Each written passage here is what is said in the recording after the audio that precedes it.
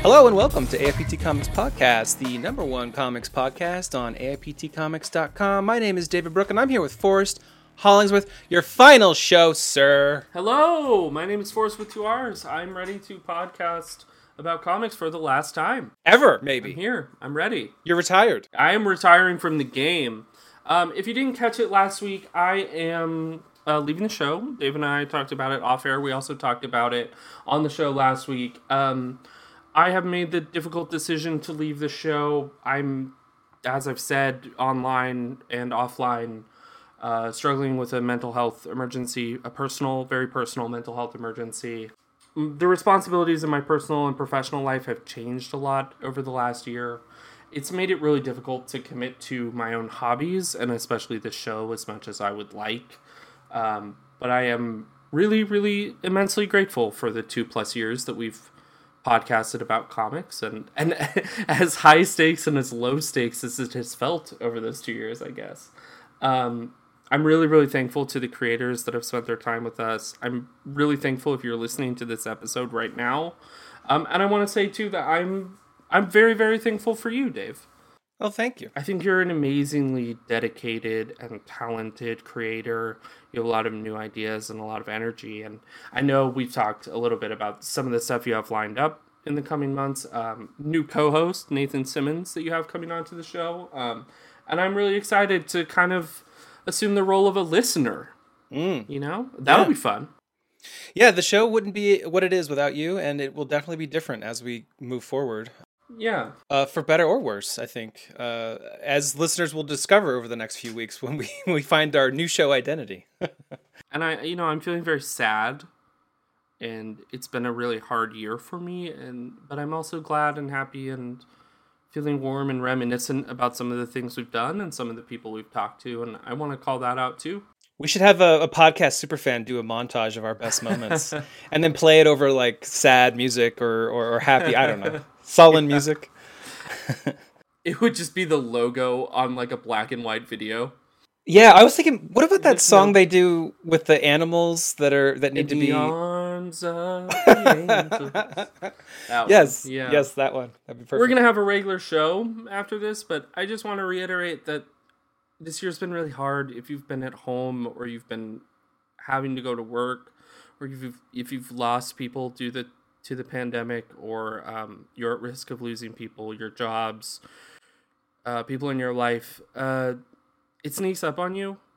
It's very, very easy to fall into this routine of, I just need to get through this week, and I just need to get through the next week. Oh, and I also just need to get through this week. And at some point, that weight all comes crashing down on you, I think, emotionally and sometimes even physically. And I urge people to do a little bit of self-reflection and make sure that they're okay, and check in with people and make sure that they're okay, your friends, your loved ones, your podcast co-hosts. I just want the best for everyone, and I appreciate all the people that have said kind words to me as I take the space to do that for myself. I've got all my hottest takes loaded up for this week's news. So. Yeah, we want all the rants. That's it. So later in the show, moving on to the regular show here, later in the show, Chip Zdarsky and Jason Liu are going to be on to talk about Afterlift.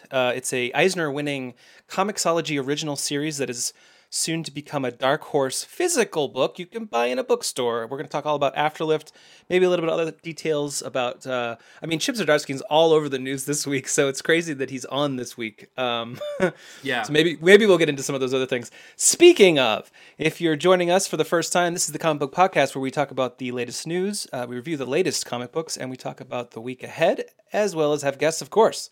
To start every show, we talk about the news. The biggest news of the week to keep you up to date and connected. That's the slogan I came up with anyway. In the top news, I think it's the top news. It was the pretty much the first news of the week, actually. The Old Guard. You may know it from a Netflix show, but it was originally a comic book series. It's getting a anthology sequel called Tales Through Time.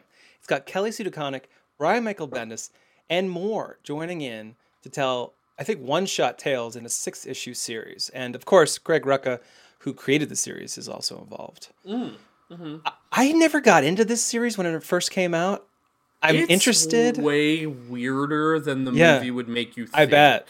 Mm-hmm. Like, the Yeah. comic is really weird and esoteric feeling, and, like, it kind of throws you into the deep end of things. Mm-hmm. And so, actually, my immediate thought was, oh, good. Like, bring some other people in that maybe Yes. create comics more often than Rucka does. Rucka doesn't get very many things out yearly or even year over year. Mm-hmm. And you have some real workhorses here. Like, when has Sure. Brian Michael Bendis not written 100 pages in his career? So that's good, right? Like, it's good to just get a lot of energy into that. And obviously Sure. they're all trying to cash in on the marketing money and the Netflix adaptation money that's there. I mean, Charlize Theron is attached to your project, right? Yep. That's good. It's cool. Yeah, it is. I'm Yeah. happy for them. I also, like you kind of said, I don't care about this property at all. Yeah, I mean, I love the idea of these like immortals that are like defenders of against evil and stuff. So there's so much opportunity to tell different stories in different eras. But yeah, you're right. I don't know. It just never stuck with me when I started reading it when it was starting to come out. Yeah, it didn't with me either. I felt like I was reading the second volume when it came out. And that's hard for someone to buy into. Right. And I hope that these folks will make it a little bit more coherent or easier to engage with. Yeah, we can only hope. And I mean, since it is an anthology, it'll probably have an easy buy-in for every issue. Yes, yeah, that too. Yeah. Speaking of buy-in, speaking of anthologies, Michael Walsh is heading a new anthology series at Image Comics called The Silver Coin. This is bigger news than it probably would have been if Image just sent a press release, because Walsh had the smart move of releasing a picture with like a very nondescript kind of sort of horror picture with a name on it, which was his name. Chip Zdarsky's name showed up one day. Kelly Thompson, Ed Brisson. These people's names just started popping up on the graphic every other day, and then it was revealed by IGN exclusively that the Silver Coin anthology, horror anthology, is going to start coming out in April. The concept is intriguing to me. Let me find it. Where was it? A coin, a supernatural coin rolls through time, destroying the lives of everyone that finds it. That's cool, right? It's almost like, wait, is that like that movie where the little girl calls you and you die? What is that movie called? The Ring? Yes. Kind of. Sorry. Yeah, kind of. I literally just thought of that while I was saying that. Sorry. It's interesting. Walsh evokes the collaborative world building storytelling of Black Hammer here too. And they're obviously like harping on a lot of other horror tropes and creators. Like, one of the art pieces that IGN has up looks exactly like Junji Ito. Yeah. And some of the other stuff is like very evocative of like 80s horror and even like creature features, Black Lagoon type stuff. So it's interesting. It feels very disparate. As the names were kind of added over the past 2 weeks, this is not what I expected. I forgot to say Jeff Lemire, which might be the biggest name of all of them. Yeah. There are some creators, I don't need to, maybe I can, it's my last episode. There's some creators I really like attached to this, and there's some that I really don't. And I wonder how it's going to read issue to issue. With that you're kind right. of quality. The balance of it. Yeah. Since this is your last show, you should just let loose. I don't care for Ed Brisson or Kelly Thompson. Okay. I think that they wrote my least favorite contributions to the new era of X-Men so far. And like, I can kind of call out the things even in the lead up to Age of X-Man that was them. Yeah. And like, I don't know, horror could be a totally different thing that allows them to sink their teeth into it, so to speak, and really explore some new genres or some new touchstones. But the drop in quality between Brisson's New Mutants and Hickman's New Mutants is extreme. You think he'll get that again when he takes over one of the issues? Yeah, I think it'll just make it feel really uneven. Hey, wait a minute. With Haha coming out, and we know Prince is writing that with a different artist every issue, and then this, And then you got DC just pumping out anthologies. And What- Razor Blades too. It's kind of it's kind of across the entire market right now. Yeah, I bet by 2022 we're gonna just have anthology books apparently. Yeah, I don't know. It's cool. I think creators really benefit from having limitations. Yeah, And sometimes those limitations can be really artificial. Like, it doesn't Right. matter. You can just impose something, right? right. And so, like, it is an interesting creative challenge to say, I've got 3 pages. It's Or sort of like got when movie one directors, Yeah. right? It is And a when lot they only like have that. like $10 million when they should have 80, and Right. somehow they pull it off. Yes, I mean, some of the best horror movies of all time are low-budget, $1 million movies. Right, Like- right. Yeah, I'm looking forward to seeing how that plays out. I mean, obviously, I picked so many anthology comics as my favorite comic of the week last year, so Yeah. probably will end up on my list. Yeah, I guess I appreciate the there's a certain risk reward calculation that you have to do, I think. Right. But I right. never feel like a sunken cost when I'm burnt out on an anthology or even just like one smaller story in an anthology. Mm-hmm. I mean, sometimes you get through, let's say, 50 or so issues of Amazing Spider-Man and decide, this fucking sucks. Like, Yeah. that feels way worse to me. True, and especially with a comic like Spider-Man, because there's this ingrained, I'm dedicated to this series, I'll read every issue, Yeah. right? Right. So you'll hold on, Right. hoping.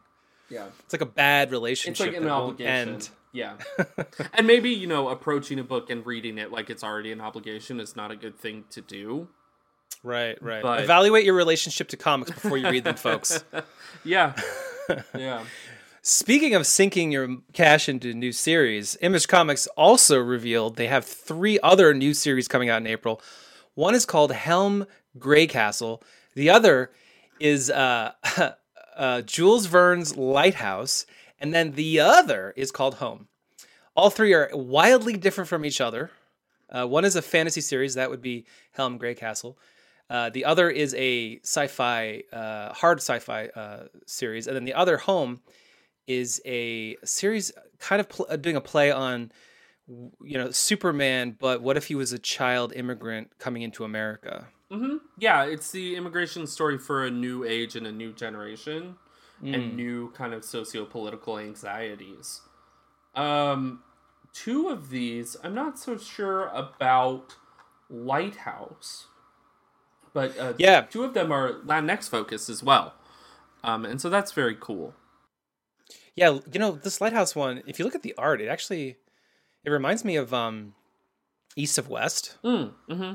I don't know what it is. I guess it's the guy on the horse or whatever that thing is. I mean, I'm more immediately drawn to Home, especially the modernization of that story. Not that Superman's not doing a good job of telling that story even now sometimes, sure. but like the visuals and the optics and stuff of it are very different, and I think that that's important.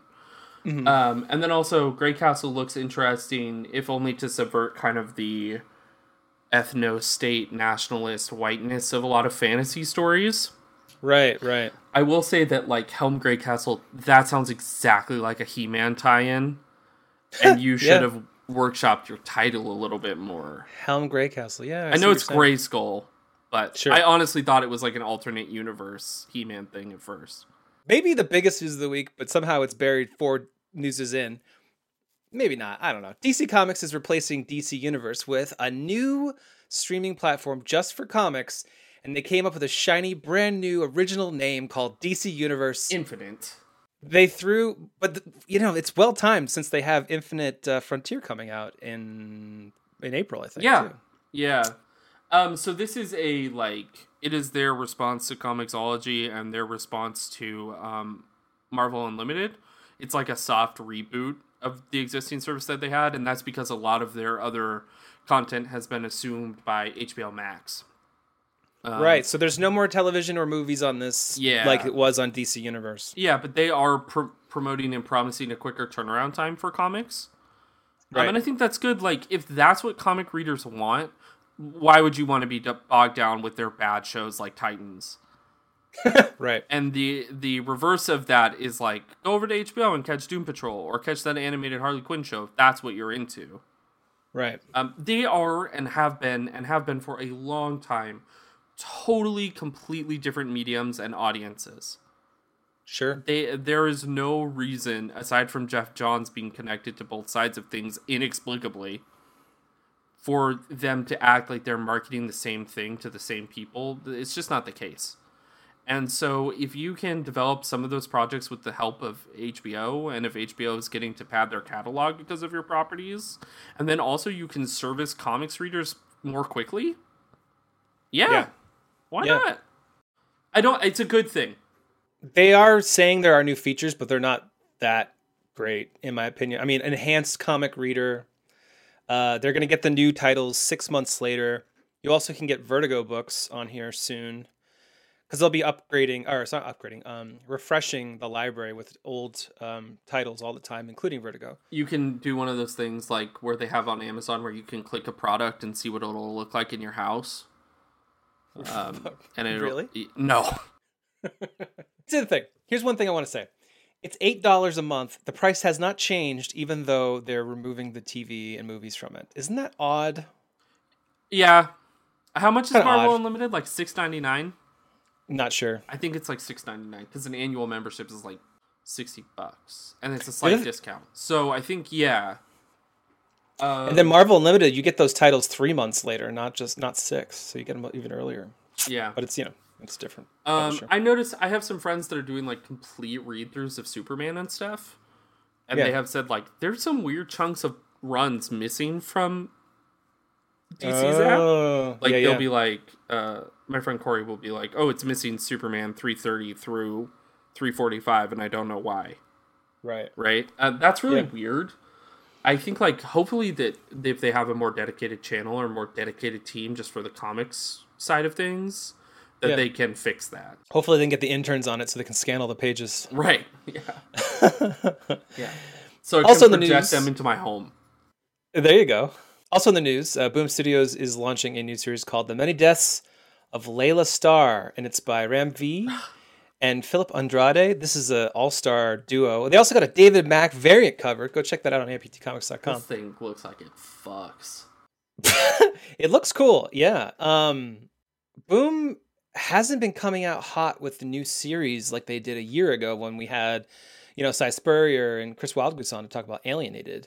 It seems like they slowed down a little bit. Yeah, I think they were kind of letting everything finish last year. Yeah. And now they're ramping up again. Yeah, maybe this is the first push. I kind of feel like, Boom was my sleeper pick last year. Yeah. TKO won out because I think that they have a really interesting proposition with their Digital Anywhere series. But, Boom was the sleeper hit. Every time I liked an indie, it wasn't Image. It was Boom. And there are a lot of concerns that I have with caping for Boom, I think, because they notably have a lot of problems with paying creators and with plenty of other representational things. But, man, when they get a team that just wants to swing for the fences, they get out of their way. Right. And I think that's really cool. And, if you were going to tell me... Ram is one of the creators that I want to be able to do that. Andrade on a miniseries like this is just got me psyched. I mean, the most notable work I can think of his in the last year and a half was Marvel one-shots. So to see him carry through a series is pretty exciting. Mm-hmm. Alrighty, and our next bit of news, well, Marvel Comics has released their solicitations for April, and that includes lots of news items throughout the week to get us all hype or sad. Yeah. In the top of it, Ta-Nehisi Coates, his Black Panther run is ending with issue number 25. I think we all saw that coming. Yeah. There was that long delay, and then it came back, and Marvel actually did a trailer for its return, only to a week later say it's ending in April. Yeah, that's interesting. I think that Ta-Nehisi has had a really fun time working with Marvel and writing for Marvel. Black Panther is much more critically and I think commercially successful than Captain America is. Right. And I will be curious to see if this is a kind of starting to divest from Marvel, or if it's not. I would really love to see Ta-Nehisi writing an X-Men book. And you want everyone to be writing an X-Men book right now. But with regards to representation and a very specific kind of sociopolitical lens for the X-Line right now, there are few other writers I can think of. No, you're right. So it'll be interesting to see if they step away or if this is the beginning of a new phase with Marvel.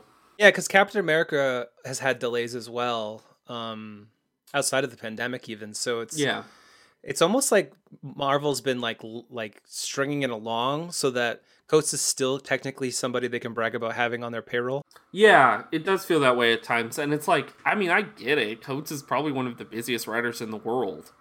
Yeah. You know? Right. You know who else is also busy is Donny Cates. True. He writes a lot of books, and him and Ryan Stegman send bye-bye to Venom with Venom number 200. Yeah. It's an extra-sized issue. And I saw Stegman on Twitter saying he was surprised so many people were so upset that they were leaving the series. Interesting timing, though. They revealed that they were ending their Venom run a day before King in Black 3 came out. Yeah, it is interesting. And I think you and I probably had the initial reaction of like, okay, this is a feint. Like, they're going to do some sort of King Thor style epilogue story or a spin-off, or the title is going to change to, like, Agent Venom. Right. But, like, IGN did an interview with them where they spoke very plainly and said, this is the end of Donnie and Ryan's Venom saga. This is a touchstone, cornerstone issue. It is a seminal piece in the Venom story. And then both Ryan and Donnie said, hey, we have other projects that the two of us are working on. We'll be excited to announce more of them soon. Which really reads to me like not Marvel projects. Right. I don't know. You know, Ryan has been... You mentioned this earlier, but Ryan has been working for Marvel for a long time. And it's very possible that Donnie's in a position to be like, yo, I'm making a lot more money on these creator-owned books. Right. You know, come with me if you want to live. Yeah, let's launch something. Let's figure something out. And Venom 200, like, that's cool. I think that's a cool career touchstone, whatever, to have. They've done a good job. They've done less of a good job recently, and maybe they're just feeling tired or stretched thin.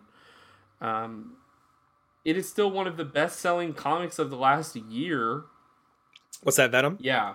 And so I expect that a Venom relaunch is coming soon. It's so funny to think, I think it was April, we had Ryan on this show, and he was like, I'm working on something huge, but I can't talk about it. Yeah. And that must have been King in Black, but... I don't know. I think now I'm not sure about that. Well, you think it's another project elsewhere? Yeah. Or it's something else. Yeah. I don't think it was King in Black at the time. I do think it's weird. Like, the only thing that is super weird to me about this is, like, you think that they would be advertising King in Black as the final event of Cates and Stegman's Venom saga or whatever. And they're not really doing that, which is, like, I think that there's a story here that people would be comfortable talking about in a couple years. My theory is opposite of yours. And I actually asked this to the Amazing Friends Network podcast that Stegman hosts, because they're going to answer fan questions, I think, on Friday or Saturday. If they're going to pick up on a Miracle Man series and be given free reign to do that. Because I know there are so many creators who've wanted to take up the reins of that since Marvel took over. I mean, I think 2 years ago at San Diego Comic-Con, they hinted that Neil Gaiman might do something with it, but all he did was that one pager in the Marvel 1000. Right. So that's the only thing that would make me think, okay, I think Cates would continue with Marvel. But then here's the thing, though. Hasn't Cates... Wait a minute, hold on. Let me just stop the train right here for a second. We talked about this on the show like a year ago. Like, Cates publicly on Twitter was like, I have a Venom story that goes 200 issues. Like further down, like years. That's why I was saying stories. I think something has changed. That makes sense. Yeah. Recently. Unless they were offered like the crown jewel, but I don't even know if there is one. I don't even know what kind of vanity project that would have to be, though. Like, Spencer's run on Spider-Man seems too premature, really, for them to be switching it up. Right. And that's kind of the only thing I can think of at Marvel that they would bite on. Right. And I mean, Stegman's got, obviously so much experience drawing Spider-Man, so that would actually make some sense. Yeah. But I don't know. We'll see. Also in the news, Chip Zdarsky announced on his Twitter that there's a Spider-Man series coming out called Spider's Shadow. And basically how he articulated it is it's a extended or 6-issue what if story instead of having a what if story be one issue like it traditionally is. Yeah, it's a long form alternate universe type thing. Yeah.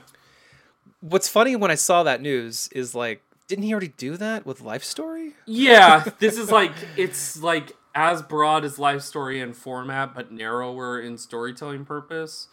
Right. It's just another story about what if Spider-Man kept the Venom symbiote, which I think like I'm kind of tired of those stories. Mm-hmm. We've done that. We've done that every 10 years since Venom was introduced. Sure. Like there's a long history with telling and retelling that story, but also like Chip Zdarsky and as you mentioned, Life Story, like I'm willing to give it a shot. Yeah, Life Story was amazing. Yeah, Life Story is great. So yeah, we're both looking forward to that. And then next up, and the last bit of our solicit news here, Guardians of the Galaxy 13 is kicking off the new space age. I put that in quotes for you. Which will include new costumes, also in quotes, new characters, also in quotes, and new artists. And Brett fucking Booth covers. The new artist is Juan Frigeri, who I'm not super familiar with. Yes, Brett Booth did do the cover. And the cover, I think, hints or shows us that Wiccan and Hulkling will be on the team. Yeah, I don't know why I think is the biggest reveal. It's super strange to me that this super weird book about space gays is getting Brett Booth covers, and I think that there's some incongruency going on in Marvel right now, and there's like he's all over the place though. He's on tons of covers. I don't get it at all. Like, I don't understand it. There's this weird forced 90s nostalgia that we'll talk about in a little bit, but I don't think that that's going to diminish Ewing's storytelling potential at all. And so no, it's just the cover too. He's yeah, not interiors. Yeah, unlike X-Men and that X-Men Legends book. Yes. I still find it disappointing. I still find it frustrating. Yes, Booth will be drawing X-Men next week with X-Men number 17, I think it is. Cool. That is next week. But no, I'm psyched to see. My opinion on this news about Guardians is that Ewing has already put his stamp on this series, but now that he gets to change up the lineup, this is going to be the premier Al Ewing Guardians of the Galaxy, I think. Especially with Hulkling and Wiccan, which were huge characters in Empire, which he co-wrote. Yeah. Or one might say he mostly wrote. Yeah. Yeah. Because I think Slott's name actually dropped off on like the last issue or two. Yeah. Anywho, I think like just giving Ewing dominion over the cosmic stuff is a good idea. Dominion.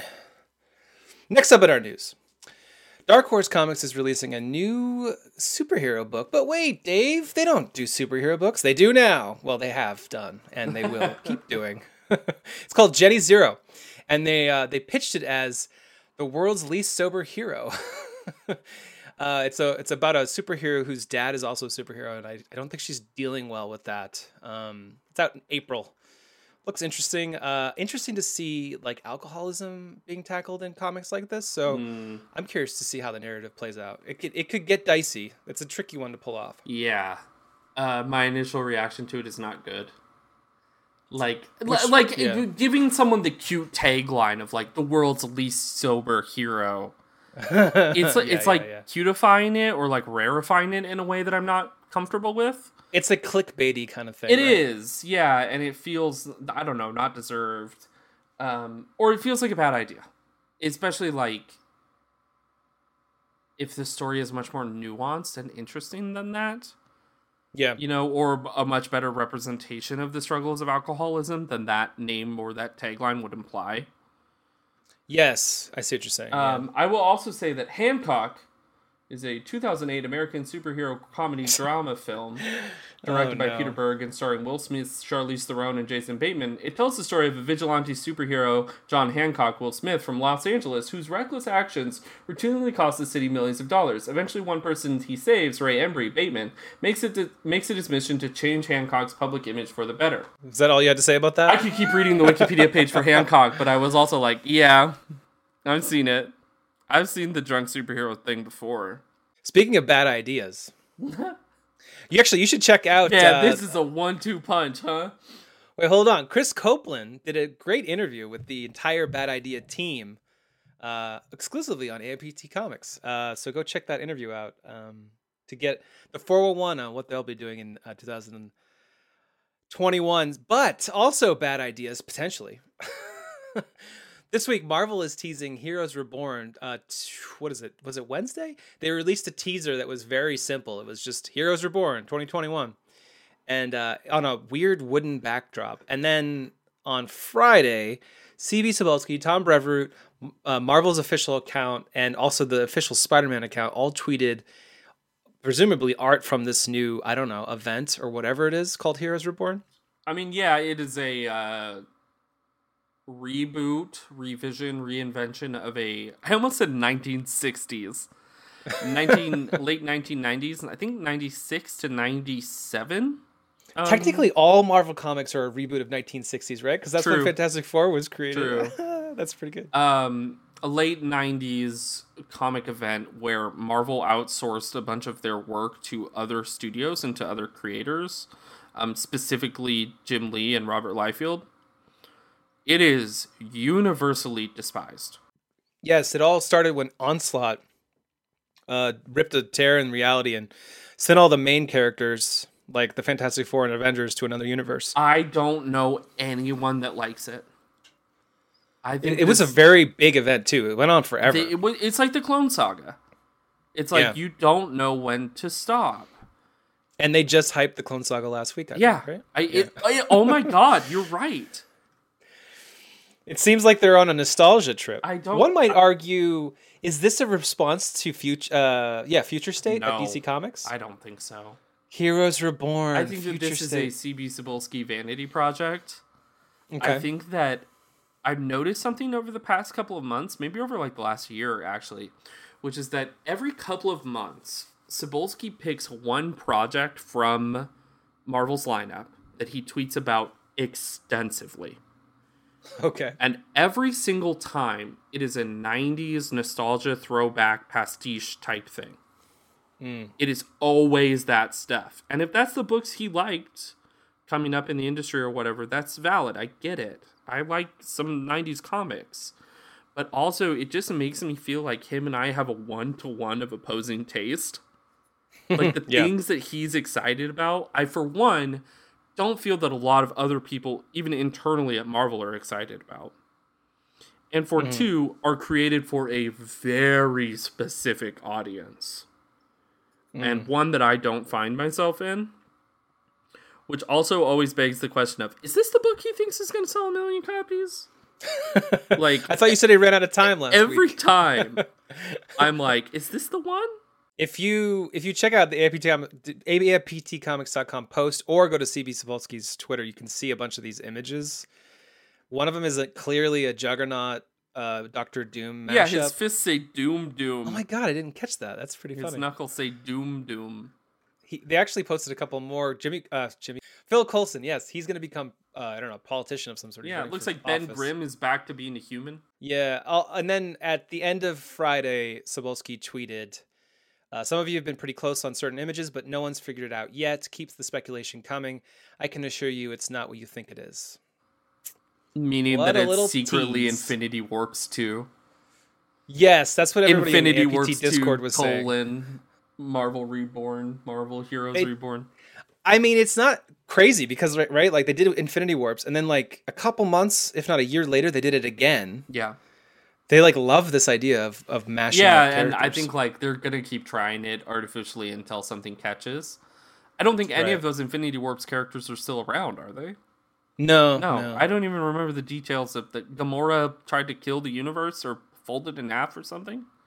Yes, right? In the event Infinity Wars, she killed Thanos. Yeah, that was in 2018. Man, was it really?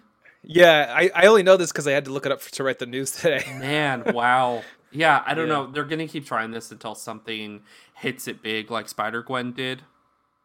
Yeah. And, whatever. I think, like, it will be probably feel deserved and be worthwhile when one of those characters hits it off. Mm-hmm. But, like, they're super hyped about this Hulk in space image. And, like, nothing looks different. I don't understand. The Hulk one especially, that could be something from an upcoming Hulk comic. It could be Immortal Hulk. I don't understand. I gotta say, I'm kind of mad. Yeah. There is absolutely no credit to the artists of any of this work. Yeah. Do you know how easy it is to freaking tag an Yeah. artist? Yep. I mean, maybe they want to like keep it a secret and then they don't want it to get out, but come on. I don't know. I mean, I know. Yeah, it's kind of weird. We'll find out probably. I'm going to guess this is the big summer event. This is going to be the big event that starts in May. Yeah, probably. Yeah. Maybe it'll sell 1 million copies. If that's true, then my guess a couple weeks ago is wrong. It's not going to be a big Spider-Man event this summer. I was wrong. I can admit it. Speaking of sales, 1.25 million copies of Dogman, Grime, and Punishment sold in 4 months. Yep. Yep. That's a lot of books. This is Dave Pilkey, the world's first or second best-selling graphic novelist. This doesn't surprise me at all, but I threw this news on, one, because it makes me incredibly happy. I was reading Captain Underpants books and buying Captain Underpants books from the Scholastic Book Fair when I was a kid. And to see Pilkey still succeeding and still making stories that are worthwhile and that kids are still engaging with, I think is really cool. One of my little brothers has like a super neat box set of all the previous Dogman books. And that makes me happy, you know, in a nostalgic way that is warm and enveloping, not like Heroes Reborn. Right. It's fresh, it's new, and it's also accessible to multiple ages, I think. Yeah. Yeah. And the other thing is, like, I just think that this is a conversation, it's marketing and sales numbers and criticism and stuff that is underserved in comics journalism. Mm-hmm. And I just wanted to call that out and say there are people, Raina Telgemeier and Dave Pilkey in particular, that are on a totally different level. This is astronomical units and money for the comics industry. Yeah. Like, this is well beyond the norm. You can make an argument for DC Zoom or Inc. Yeah. But no one really tries to capitalize on this. Right. I think in journalism and in the market, this stuff is underserved. And you could say the same. We have never ever talked about a webtoon comic on this show. Right. Like, there are blind spots for the comics community online and even for the people on this podcast who read 40 books a week. And, like, I am just so happy for him that he has found his lane and he's succeeding in his lane. Against all odds. Yeah, against all odds. And I also wish, like, that Marvel and DC and others saw that and understood it even a little bit more. It's tricky, right? Like, DC, we didn't talk about this, but DC announced Flash Facts coming out this week, in February. I think we talked about it last week. Did we? Yeah. Oh, that's right. Yeah, they released a trailer this week is what it was. That is a book that is accessible to a larger audience, but because it's Flash, I feel like there's still, like, this book has, obviously it's a series. It's 3 volumes now, but Flash has all this history that makes it difficult to get in on it from a casual reader's perspective, I feel. Yeah. That this one has the advantage of. Yeah. So it's like the big two, especially, like, they handcuff themselves to these characters. Yeah, but I also think, like, kids understand Miles Morales way better than Marvel does. Right. Which is probably why they're doing that middle grade book. Yeah. I don't know. There's something here and something that I wish we had more time and more space to talk about. We'll do it in a future segment first. Yeah. It's not goodbye. It's see you later. Yeah. In our next segment, our top books of the week, we're going to talk about our top 2 favorite books of the week. And these might be your top 2 favorite books ever again. That's right. That's right. What is your second favorite book ever? My second favorite book is King in Black #3, written by Donny Cates with art by Ryan Stegman. Hey, I actually kind of like the narrative beats of this one. King in Black has been a little all over the place, and it's also been Donny and Ryan smashing their action figures together. A little bit too much for my tastes. But this one, like, they are playing with this idea of Dylan. There is a microcosm of the war between Null and the symbiotes happening within Dylan himself, kind of sparked by the death of Eddie, who we know because of the Venom tie-in is not really dead. But this idea, like, he has these two father figures, one that has rejected darkness and is trying to find family and is living a better life than he has before, and another who just wants to give way completely to his wanton callousness and bitterness and fixations and stuff. And, like, that is the battle that is also happening on a really grand cosmic scale between Null and his creations, the symbiotes. And using a child as a cipher to tell that story about fatherhood and masculinity and about the razor thin line between good and bad is really fascinating. And I think it's not being as intentionally delivered as I think it could be. Sure. I think that there's some really, really interesting things there that they could explore that Cates is not interested in exploring so much as he's interested in exploring symbioted Celestials. But, like, it is a... Rock'em Sock'em Celestials. Yeah, right. It is a visual and narrative feat that I enjoy as a page turner. Oh, yeah. That It's definitely also, like a turn your like, brain off kind of thing. I would never, ever write a review that was like, and here's all the things that I think it could do to be better, or here's a better version of this comic. Because I don't think that's criticism that serves anyone but me. Sure. But I like reading this book and imagining that world because there's just enough of it to touch on. I liked it too. It's not on my list, but I did like it more than I probably should have. I mean, it's a big event. I was actually talking to someone the other day about this. Like, Dark Knight's Death Metal and King in Black are similar in that you have to turn your brain off to fully enjoy them. But the Dark Knight's Death Metal had such a bloated, overcomplicated, crazy idea that there was almost charm in that. Yeah, sure. Whereas King in Black is so simplistic. It's literally a dude standing on a building wanting to kill a little kid. And that's it. Yeah. And like, I'm not even sure if he wants to kill him or adopt him, to be honest. That's true. We don't know yet because he hasn't actually like encountered it. Well, at the end of this issue, he's like, "Oh, my child." I don't know. That's true. Yeah. Who knows? The Silver Surfer Black reveal in this issue fucks too. Like, yeah, it's cool to see Donnie like bring all of his little, yeah, like you said, action figures together. Yeah, and I think like there is some, you could say out loud, like that's super indulgent. He even tweeted and did interviews where he said, "No, Silver Surfer Black and Thor and whatever are going to be narratively, structurally different from what I'm doing in Venom," which is just a fucking lie. But it's also like with the internal logic that he's set up for those books and those characters makes some of this make sense and makes it satisfying. Right. Yeah. Within his own like realm. Yeah. Right. Mr. Fantastic doesn't act at all like he should, but sure, whatever. Right. My second favorite book of the week was Future State Catwoman #1 by Ram V and Otto Schmidt.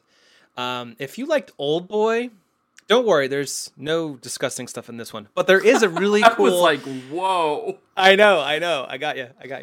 There's a really cool. Basically, there's a train heist. I'll say no more about what Catwoman's after, but just to go through the train, and there's lots of baddies. So it's a pretty badass action book.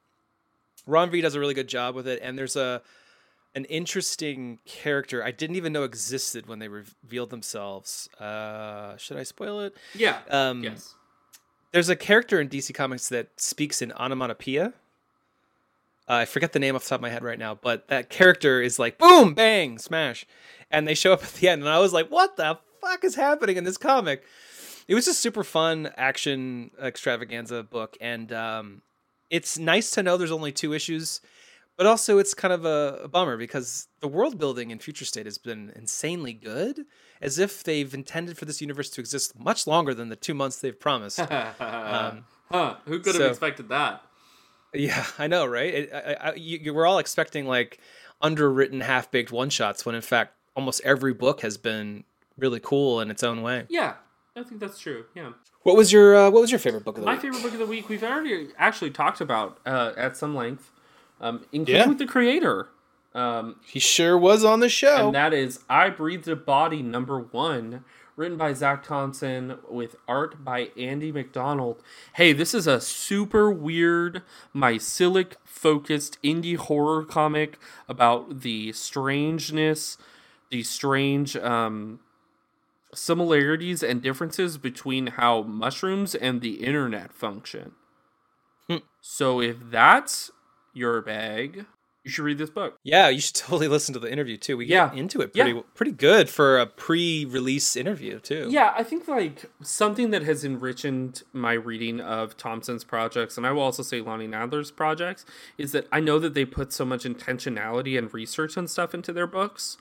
So there is a value to when you read something like I Breathe the Body and you notice specific philosophy or you notice specific references to technology or futurism or whatever it may be, there's something there that says this is more intentional than some other writers lucking into it, right?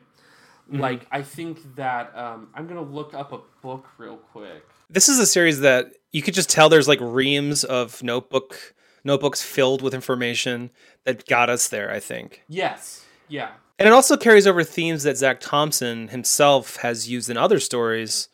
And also the sci-fi elements. They're very unique to Zach Thompson. And I think that enriches the narrative quite a bit. Yeah. And I think like... I was trying to look up the name of a philosopher that a lot of this is based on. I can't find it right now. But I think like... Plato. No. More esoteric than that. But I think that there's a very interesting, like, page-to-page story here. I mean, someone is literally injecting their kid into the internet via mushrooms. Which, like, visually and narratively, like, that's appealing in and of itself. It's a weird, scary, intense idea.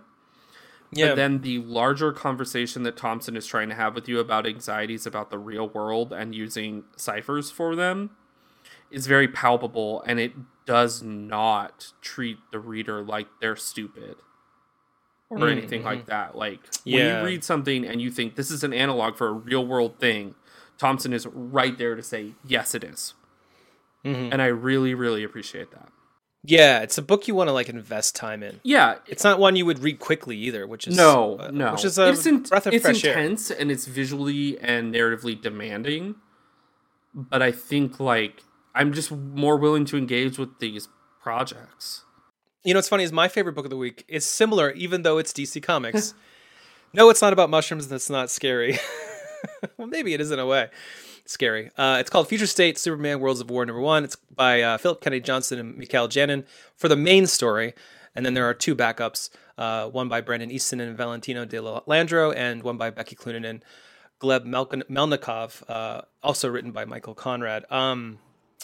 This was actually my most anticipated book last week, and I think I basically reviewed it last week when I talked about it really quickly.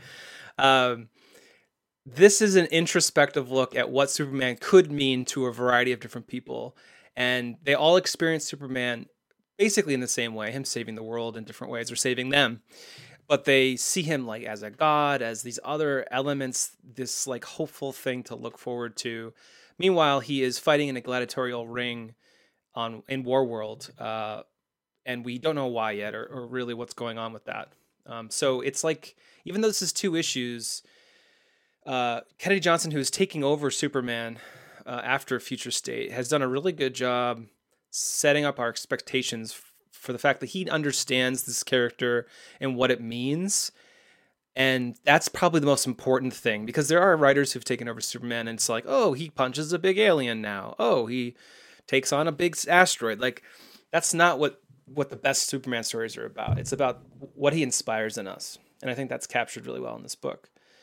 The backup stories are also excellent. One's with Midnighter, violent and exciting, and the other is with Mr. Miracle, which is jarring and weird and strange and different. I think the thing about Future State that's worked for so many is it doesn't feel like straight serial superhero stories. A lot of these books, I mean, most of them, in fact, have a dark bend to them. But the way they're drawn, the way they're written, there's like a freshness, an indie-ness to them that is like taking chances because they can.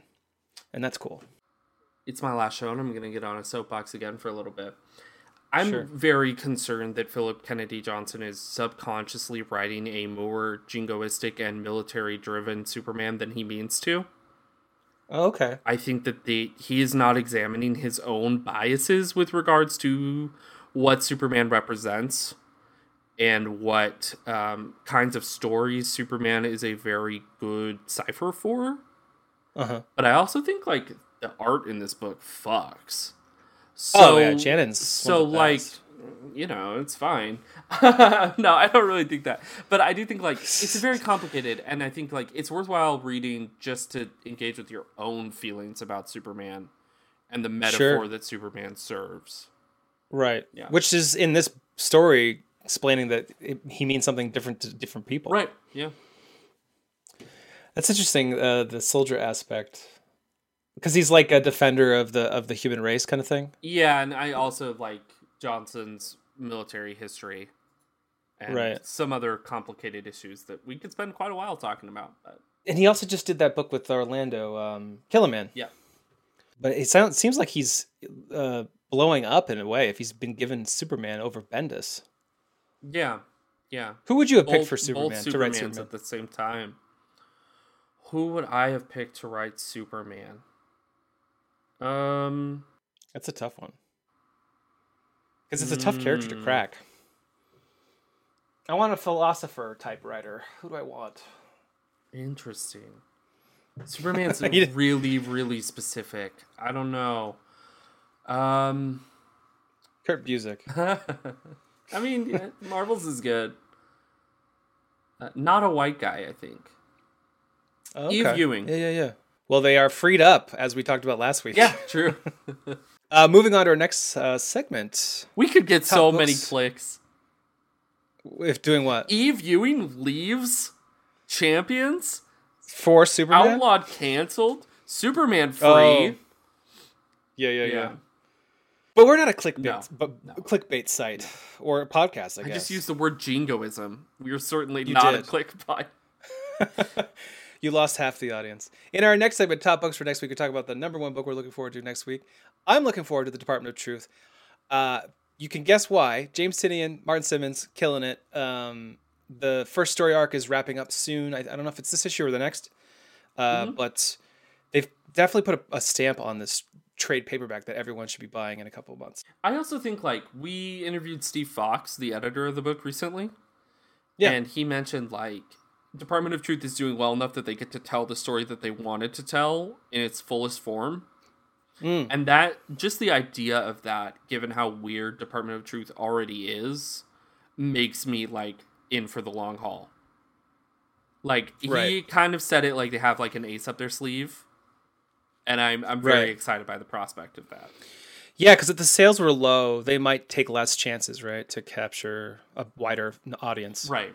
What are you looking forward to? I am looking forward to Spawn, number 314, written by Todd McFarlane with art by Carlo Barberi. A new story arc, Chain Gang, Part 1, introducing a new super team, the Chain Gang. Gunslinger Spawn, Medieval Spawn, The Reaper, and Ninja Spawn. Fuck yeah, alright. Yeah. It's like the 90s kid writing the book, but actually it's Todd McFarlane. Kids love chains, right? Yep. Yeah, ninjas too. Right. Yeah, cool. Are ninjas still cool? I don't remember them being cool. When they read the name Ninja Spawn, immediately know what that character is and see it in their mind? Like, probably. Is that an established... I was like, are these established characters, or are we doing some sort of, like, Spider-Verse thing? But also, how many times has Spawn been Spider-Versed already? That's true. You know, I'm down for it. Whatever. It sounds fun and stupid. Escapism is necessary in these trying times. In our next segment, Judging by the Cover Junior, we're going to talk about our number one piece of cover art that's out next week. Man, Nathan is going to debut the show already having a stinger made for that. I always talked about it. Oh my God, you're right. I'm going to have him do that. Judging by the Cover Junior. Junior. Yeah. My favorite cover art, which you can see in the feature image, but also on aptcomics.com, the podcast post, is a Daredevil number 26 cover by Raza, and it's an Alien variant. I think I've picked like 4 of these in the last 2 months. Wait, no, it can't be, because it's only been this month that they've owned Alien. Feels like a long time. We talked about during the solicits. That's true. Daredevil is cast in. It's almost like a CG look to it, and he's all in red, of course, but all around him is just blue, and you can see his daredevil senses going, and behind him is an alien lurking, and it's clearly like a 3D model of an alien, probably from one of the movies, for all I know. But it's really dynamic. It looks realistic, especially with if you look at his hands, the tape on his hands looks real. This is clearly like some computer voodoo hoodoo magic going on here. Really impressive, and I just can't stop looking at it. Yeah. Close your eyes and imagine the movie Pitch Black, starring Vin Diesel. All right, and that is this cover. Oh yeah. that they could have done so much more with that. With Pitch Black. What was it called? What was that sequel called? Chronicles of Riddick. Chronicles of Riddick. Yeah. Are there 2 Chronicles of Riddick movies though? Probably. Who knows? One of them's a porn version. And Vin Diesel is in it. Yes, he is. My favorite cover of the week is Department of Truth number 5, art by Danny and Tamara Bonvillain. This features the crossed eyes woman, the no eyes woman. Do you remember what they call her? She's like the no woman or something. Yeah. And she is doing her lipstick and crossing the threshold between, on the right-hand side is this vertical, all pure white slice, and on the left is this blackness, and it has a bunch of, it's a hanging upside down, sketchy blue skeleton, and another skull kind of descending. And it's very, very evocative of government secrets and of the idea of keeping skeletons in your closet. Ooh, true. And the way that she is walking away knowingly, it's playful and scary, I think. I will also say credit to the trade dress for this. Normally I really, really like Virgin covers moreover, because they don't have all of the logo treatment, or they don't have the usual treatment, but the way that they have the image, it's worn down in the image logo, is worn down in the same way that the left-hand side of the book is. And then also the Department of Truth stamp on it, which breaks its own borders, the white box on the inside. It makes it look almost like this cover is government sanctioned or government stamped evidence. Yeah. Yeah. Or and even the red little image logo is the tab that you would go to in a folder, which is what this book is all about.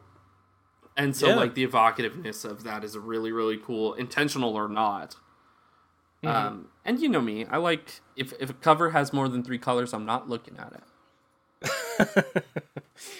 Good eye on that one. Yeah. There's a bunch of little things you called out that I didn't even notice. It's fun, and that's another book. I will say, just like I Breathe the Body, it's I think they're doing that stuff on purpose. And even if they're not, the book is operating at a level that allows you to think it is, and that's rewarding. Headcanon, baby. Yeah. In Forrest's last segment, Forrest, you're leaving the show. Yeah. Everyone's sad. All our listeners. Yeah. I like you telling them. You better be sad. First, I want to say, in X-Men Monday tomorrow, you get your own questions answered. Oh, hey, cool. Look at that. You got a heads up on that. I don't know which ones. I think you asked at least 3. I did probably. 3. Yeah, that's the maximum. I thought about coming up with some pen names. I can say I did see your questions, and they were very good. Thank you. I have an insider. Feeding me these things.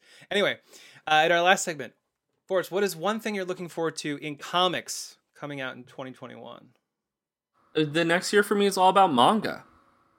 Okay. Yes, the year of manga. The year of manga, as I've declared it, and some friends have declared it. You can, if you go to your Twitter, people will catch up. You can follow that journey. I'm trying to catch a blind spot, basically, and also to engage with some of my biases about manga. So reading a bunch more manga this year, and watching a bunch more anime as well. And I'm even going to count playing anime-like games. People would be talking about this Genshin Impact and this 13 Sentinels, and I think I'm going to play them. But I am very, very excited to have a Shonen Jump subscription. That is the thing I'm looking forward to in the coming year. Seeing those things. I left the Shonen Jump push notifications on my phone. I have them turned off for everything. I think I have them turned off for my bank. um, I Is that where you get like chapters of the stories? yeah, Right? weekly chapters, Yeah. but you can also read all the way back. So Oh, you cool. can, it's $1.99 per month, and you can download, I think, 100 chapters per day. Wow. The value proposition there is crazy. It's wow. They're that's giving really it good. away.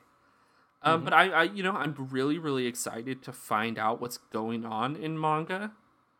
To like follow some of the shonen stuff, and then also hopefully some other like micro genres and stuff like that. One in particular, there is a creator named Kyu Hayashida that created Dorohedoro, which is one of my favorite manga series that I've read to date. It's also a really great Netflix show. She just started a new book. I'm gonna see if I can find the name of it. Die Dark. And so I'm really, really looking forward to DAI Dark in the next year. Cool. Yeah. Well, maybe when you join the show again, you'll be in Japan or reporting from your own manga podcast for all. Yeah, I mean, they're sending me. It's so cheap. I don't know. I've already got some stacked up. Maybe I'll have a manga throne. Or it may end you. It might fall on top of you, and then one death in 2021 to hashtag year of manga. Oh my god, that would put the whole year of manga in perspective, I think. That would be really telling. Yeah. God. Well, in our next segment, Chip Zdarsky and Jason Liu will join us for an interview on Afterlift. Thank you so much for the 2 years for us. I will miss you. Yeah, thank you. I'll miss you all. All right, so on with this is Chip Zdarsky and Jason Liu, two creators behind Afterlift, an Eisner winner. Congratulations on the Eisner win, guys. Woo, thanks. And thank you so much for being on the show. Yeah, our pleasure. Afterlift is going to have a reincarnation of sorts in February when Dark Horse teams up with Comixology to send this to print. But the journey started way before that with the first issue out in October 2019. Was the series originally being set for digital only a pro or a con in your mind? Oh man, when you said that date, I'm just like, back in the day when I could go outside and see people. It sounds great. Yeah, that's true. Sorry, what was the question again? I got lost in a reverie. Yeah, no, I mean, we've had a lot of guests on the show, and I constantly find out like these scripts usually are written possibly a year before they even hit the stands. So I imagine this journey of Afterlift being created and then put out has been a long one with ups and downs, of course. But I was curious, as intended as a digital only series to start, were there pros and cons to being digital only? I'd say that the biggest pro was the actual speed of it. Like part of the reason I wanted to do something with Comixology was the fact that I had a fair amount of titles happening at other publishers, like traditional print publishers, that were long gestating. Like, the thinking of Stillwater with Skybound. Like I wrote the first script for that in 2017. Wow. And there's pros for that. Like they want a lot in the can before they solicit, and they spend a lot of time with the development. But you kind of have that itch to like do something and get it out there, because with comics, there's an inherent ability there to do that, unlike TV, movies, stuff like that, where you can just like write a thing, draw a thing, put it out. So the speed of Comixology was actually part of the draw to it. I forget exactly when we started working on it, but it felt like it, partly because of Jason's speed, the ball got rolling really quickly, and then Comixology, they get the first issue, they're like, okay, we can just put it out because they don't have to send it to a printing, right? Right. Yeah, we started working on it like March 2019. I think the cons that we had were, or I had when it came to like creating it was like you wouldn't be able to have like any like creative compositions where characters would be overlapping the borders of a panel. Like it would have to be like self-contained and rectangular shaped panels for the format of Comixology, but it allowed me to approach the storytelling more cinematically, like letterbox panels. So that was kind of neat to tell the story that way. Yeah, we should add like what Jason means by that is Comixology has their guided view. Right. So irregular shaped panels don't really work well with that kind of zoom in. Right. I'm a I'm a real traditionalist when it comes to my comic book layout, so I really prefer that. Um, but yeah, I can see how it could be frustrating for artists. Yeah, that's an interesting point. The guided view. Like, I remember when Marvel came out with Infinite Comics there, and they tried out the like motion kind of graphics. Were you tempted at all to play around in that kind of way? I personally am never tempted to play around in that way. Yeah, same. It's a cool idea to like have like a overlay or something, but it's like, how does that work in practice, right? Yeah, and like part of this project too, like there was always going to be a print component. It's just that when we originally started doing it, the print component was print on demand through Amazon, Oh. which never quite gelled. It never quite worked, which is partly why they started shopping around to publishers.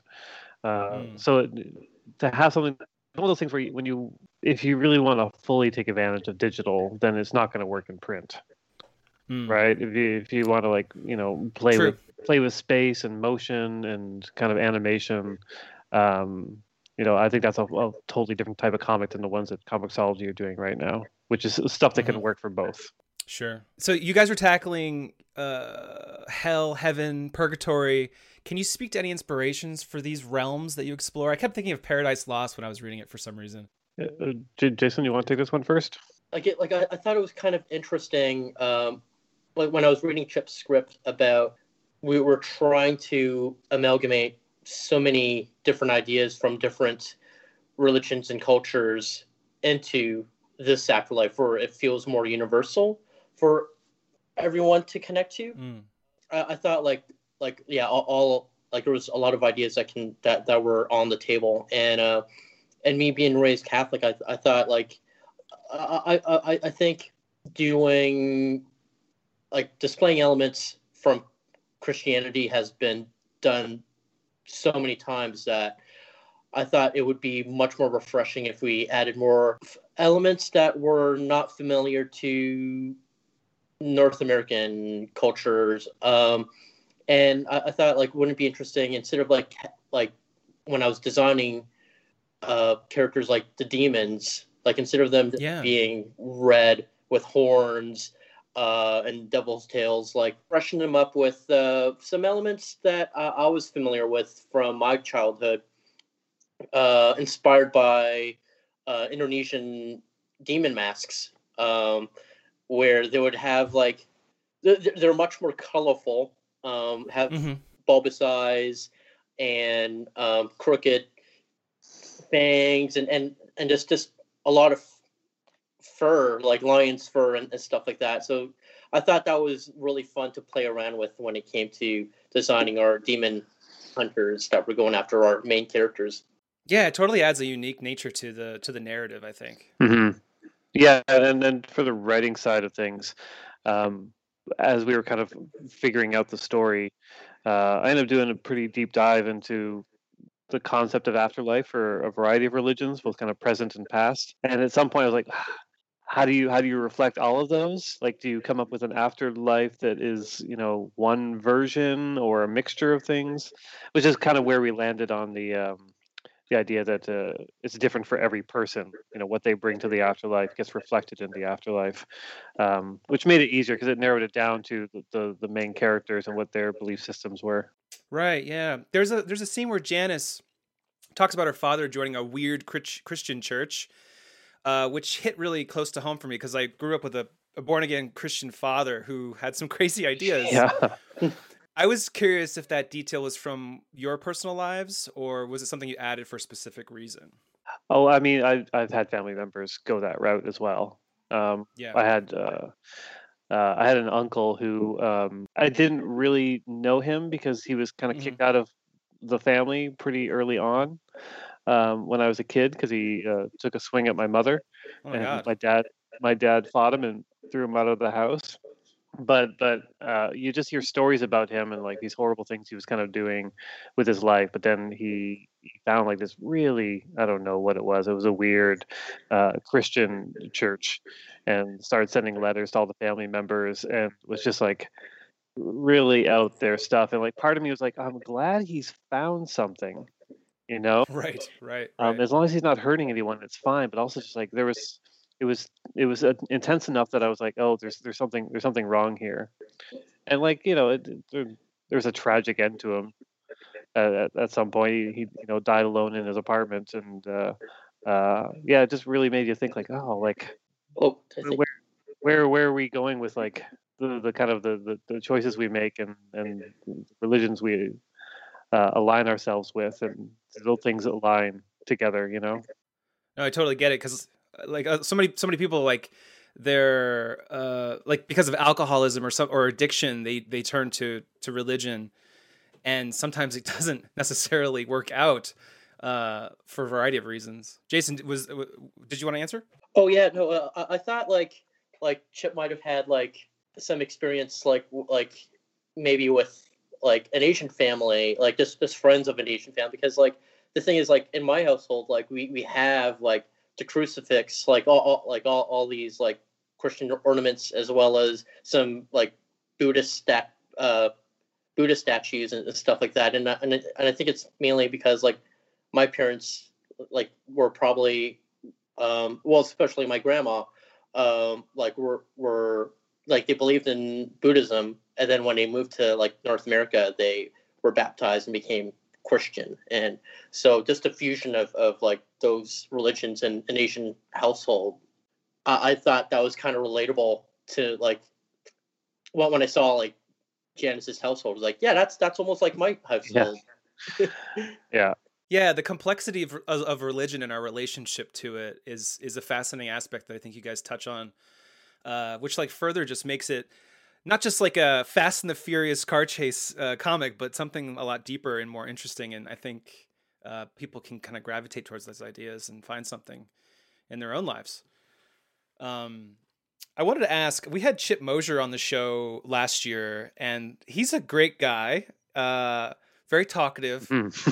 I was curious, was Afterlift always going to be a Comixology project, or did Mosier come in and pitch to you guys or anything like that? I've known Chip for years, partly because of our shared name. You know, it would be a joke when we'd see each other at shows. Right. We did the Lakes Festival a few years ago, and he hosted a one-on-one panel with me called Chip on Chip, and that's where we first kind of really started to hang out. And, yeah. And he, every time I'd see him, he kind of pitched me on Comixology, and at some point, you know, he kind of wore me down, and I was interested in just the idea of doing something that was like, you know, strictly digital at first, just to see how that worked and how that felt, and also, like I said before, the speed of it. So, so we've been talking for a long time before this happened, but you know, once he convinced me, everything kind of fell together really quickly. Comixology is pretty hands off in terms of the editorial side of things. You know, for better or worse, I think in some cases, like, teams really need a strong kind of editorial direction. Right. We were lucky enough that I think we're all pretty professional, and we brought in Alison O'Toole to project manage and edit the book, and she's unbelievable. Like, she has great notes, and she kept the thing going on time, which is fantastic. She's like the Ted Lasso of our group. Oh my God, really? Yeah, she really is. Yeah. Love that show. Yeah. Except she doesn't lose as much as Ted Lasso. No, that's no. good. Yeah. She breeds winners. Yeah, exactly.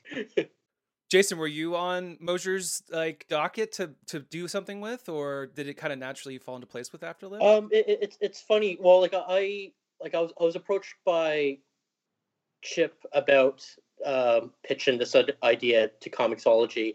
I don't think I knew much about Chip Mosier until like TCAF in like 2019, which was like at the same time when I was already conceptualizing the first issue, and you know, like we weren't even announcing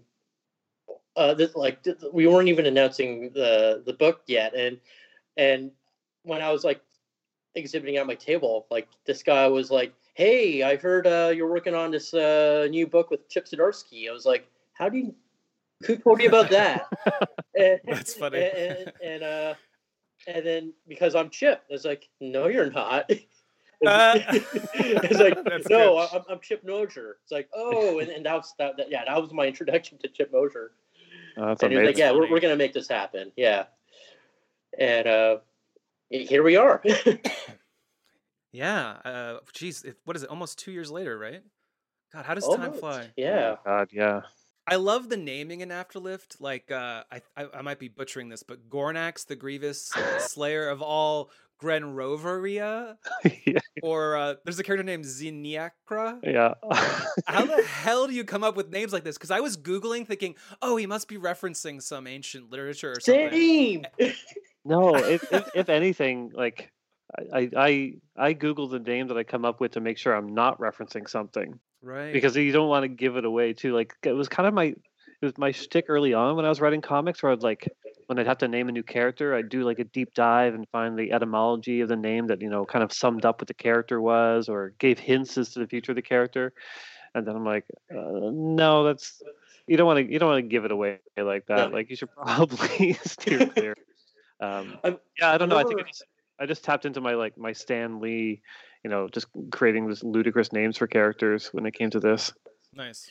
I remember like Googling one of the names, and like on Google Images was this fraternal statue, and I was like, okay, how can I like make this concept come to life? And then I was like, Oh, wow. Okay, I'm just gonna start from scratch because this is all these Google Images are not going to work for me at all for inspiration. It's funny too because I don't usually Google names that I'm unfamiliar with, but for some reason I was like drawn to these names because they're kind of fun to say too. Yeah. You have to. Yeah, I mean, you have to enjoy the names of the characters you create because you're going to be typing them a lot. That's true. And telling Microsoft Word or whatever you're using that it's not a misspelled word. Yeah, exactly. Have either of you played Rocket League before, the video game? No. I've only seen YouTube videos of wrestlers playing that. It's basically soccer, but it's cars, and they have they can like rocket around. And when I was reading, I think it was the first or second issue. There's the scene where the car is driving on the side of a building. I thought of Rocket League, and I was wondering if you guys had experienced that game at all. No, not at all. I mean, most of the inspiration from the driving stuff in this was the later Fast and Furious movies. Oh, that's funny. Yeah, because it's like Fast and the Furious has owned that market for so long. It's almost like you can't think of any other car chase movie that even like rivals it. Well, they became superhero movies with I think movie number 5. Like when the Right. cars start doing stuff that's just like so ludicrous. Like, a car riding up the side of a building, I wouldn't be surprised to see it in a Fast and Furious movie. Yeah, right. And I think they're going to space in the next one. Of course, which is of yikes. course they Oh are. man. Now that we were talking about Fast and Furious, would you guys ever do a crossover with Fast and Furious? Let's say Vin Diesel's like, I want to do a comic with Afterlift. Would you guys be game for it? No, I hate money. Oh gosh. If Vin Diesel's listening, okay, sure, fine. Maybe for 1 or 2 issues, sure. Yeah. Since Yeah. I've been practiced, like I practiced enough drawing cars, like why not? Yeah, It could be one of those comics that are like bagged with another comic or something. yeah, exactly. So the book ends in an interesting cliffhanger, which I won't spoil for anyone, but it did make me wonder, have you guys pondered doing a sequel? No, like it's funny. Part of the draw to this was creating a story that has a beginning, middle, and an end. Because working on Mhm. Marvel and DC books, Matt Fraction once said to me that it was like working on a continual Act 2, Mm. where you don't really, you don't set it up and you don't finish it off. You kind of keep things churning and pass it on to the next writer. So the fact that we were able to tell a complete story here was extremely satisfying. And maybe it's just like in the back of my head, I still have the Marvel instinct to like have the possibility of a sequel. But for when I was writing, I was like, oh, this is a good ending. This is the end. Like there's nothing Mhm. after this. But I've noticed since then, like I've had questions like that where it's like, oh, does that mean there's going to be a sequel? I'm like, no, No, like And that's exciting, right? Yeah. Because it happens so often these days. I know. I love the idea, like especially with the Dark Horse edition, just someone being able to hand somebody a copy of this and being like, "Here's the story," not Mhm. "Here's Howard the Duck Volume 2." Right. So yeah, it's one of those things where Comixology did talk to us afterwards because it did well enough that they were like, "Oh, do you want to do a season 2, a volume 2?" And we're like, "No, we've got other ideas though." And Oh, so nice. we'll end up working again with Comixology on more projects. It just won't be a direct sequel. Sure. I think it would be like a hard follow up to like how it ended with Afterlift. Like I don't think Right. if there was even a possibility of a sequel, it's like I don't think it's gonna be as good as the first one for sure. Yeah. Yeah, Jason, do you miss drawing any of the characters? Yeah, like Doomu seems like a very cool character to draw. Especially like just being inspired by like some of the Google searches. I think I was like looking under like Gucci suits and finding the right ones, and then thinking of like the demon concepts of him to kind of reflect that look. Like I love both of his looks, which is kind of fun. Right, yeah, that transformation's interesting. Mhm. So it's interesting, this series, like, again, like, it started as a Comixology original. It was then released as a Comixology trade. Now it's coming to Dark Horse February 2nd. It's almost like you guys get to relive the launch of this book over and over. In a way, Afterlift is Buddhist, right? You're like reincarnated over and over with. Yeah. And like, I think Chip, you in your newsletter recently, you posted the review from, I think it was Publishers Weekly or something. Yeah. Like, people are refinding this. Like, they should have reviewed it by now, but they didn't because, once again, it's in the news. How does that feel? Like, does it change the relationship to the work knowing that people are, finding it again and again? It has been interesting seeing the different audiences and what they gravitate toward.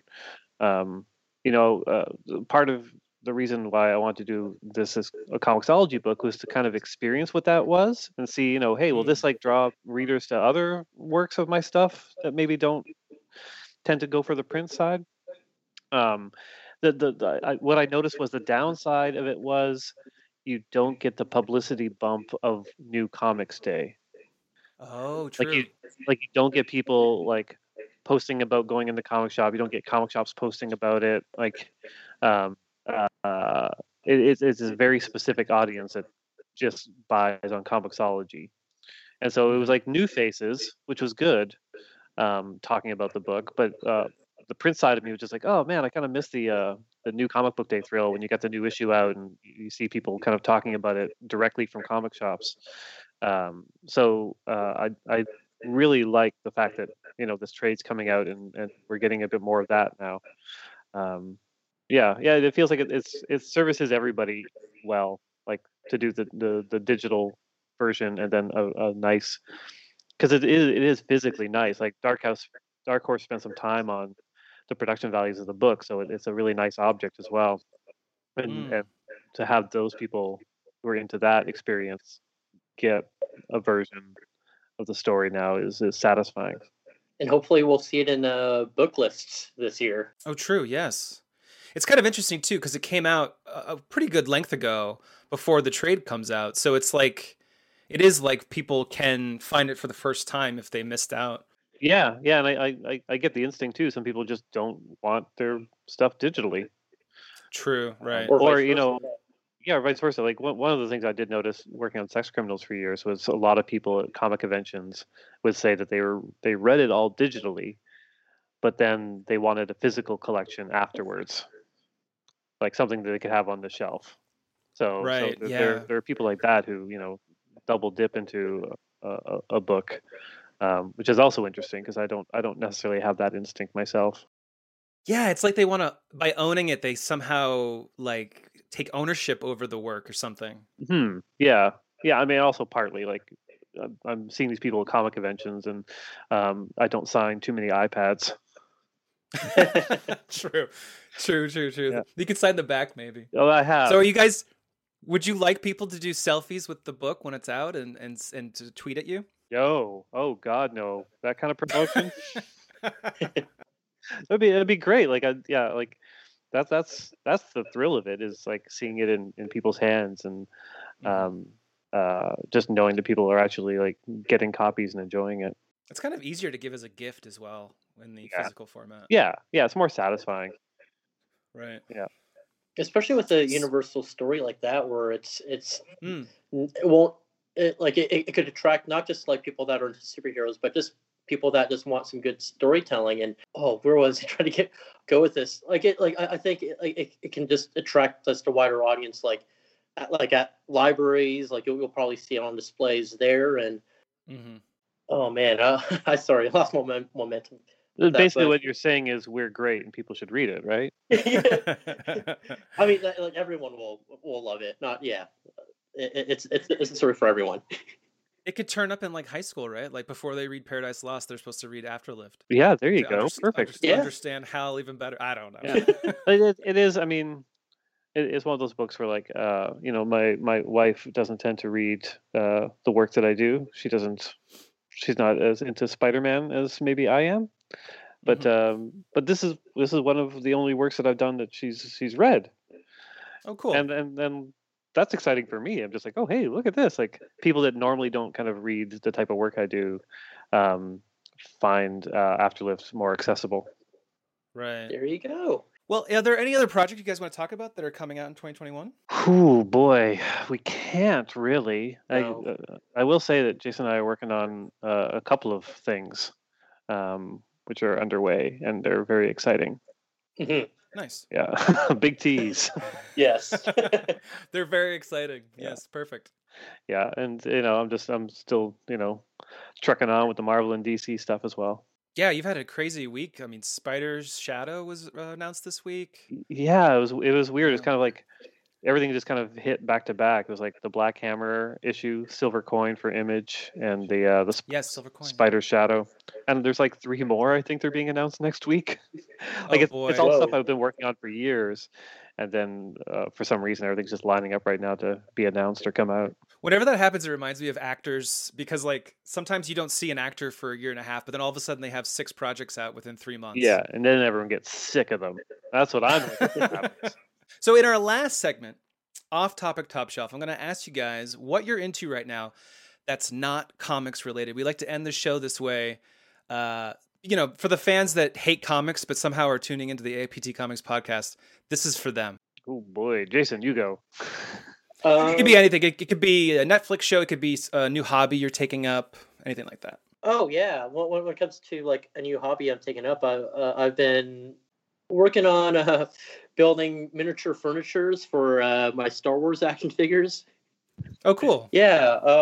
I've been working on Star Wars dioramas for about 2 years, and now I'm just gotten into like the details of just making some good furniture for them.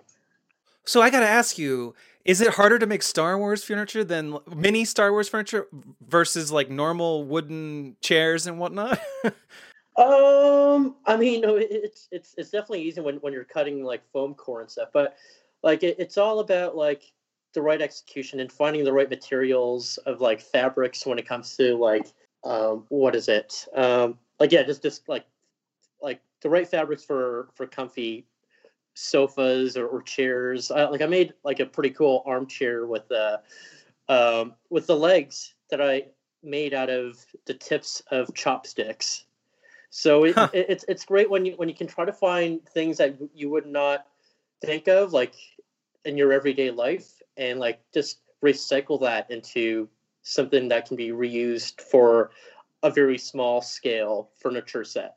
Man, I want to see these. Do you post these on Twitter or on a website or anything? You can definitely find them on my Instagram account. You can find me at @rebel_Lou. And I mostly post a lot of my Star Wars customs and dioramas. Nice. What are you into, Chip? I wish I was as interesting as that. I mean, I've been reading a lot of novels and comics for work, but the most exciting thing for me has been post Afterlift, weirdly, is learning to drive. Oh, you didn't have your license yet? No. No. Wow. And it was one of those things I kind of, as the pandemic hit, I was like, oh, maybe I should have a way to escape things if things go wrong. Right. So No one wants to get into an Uber these days. yeah, then that's part of it. Like, I was living in Toronto, and like, normally I would just take transit or bike everywhere, but thinking about the colder weather and transit during these times, I was like, oh man, I should.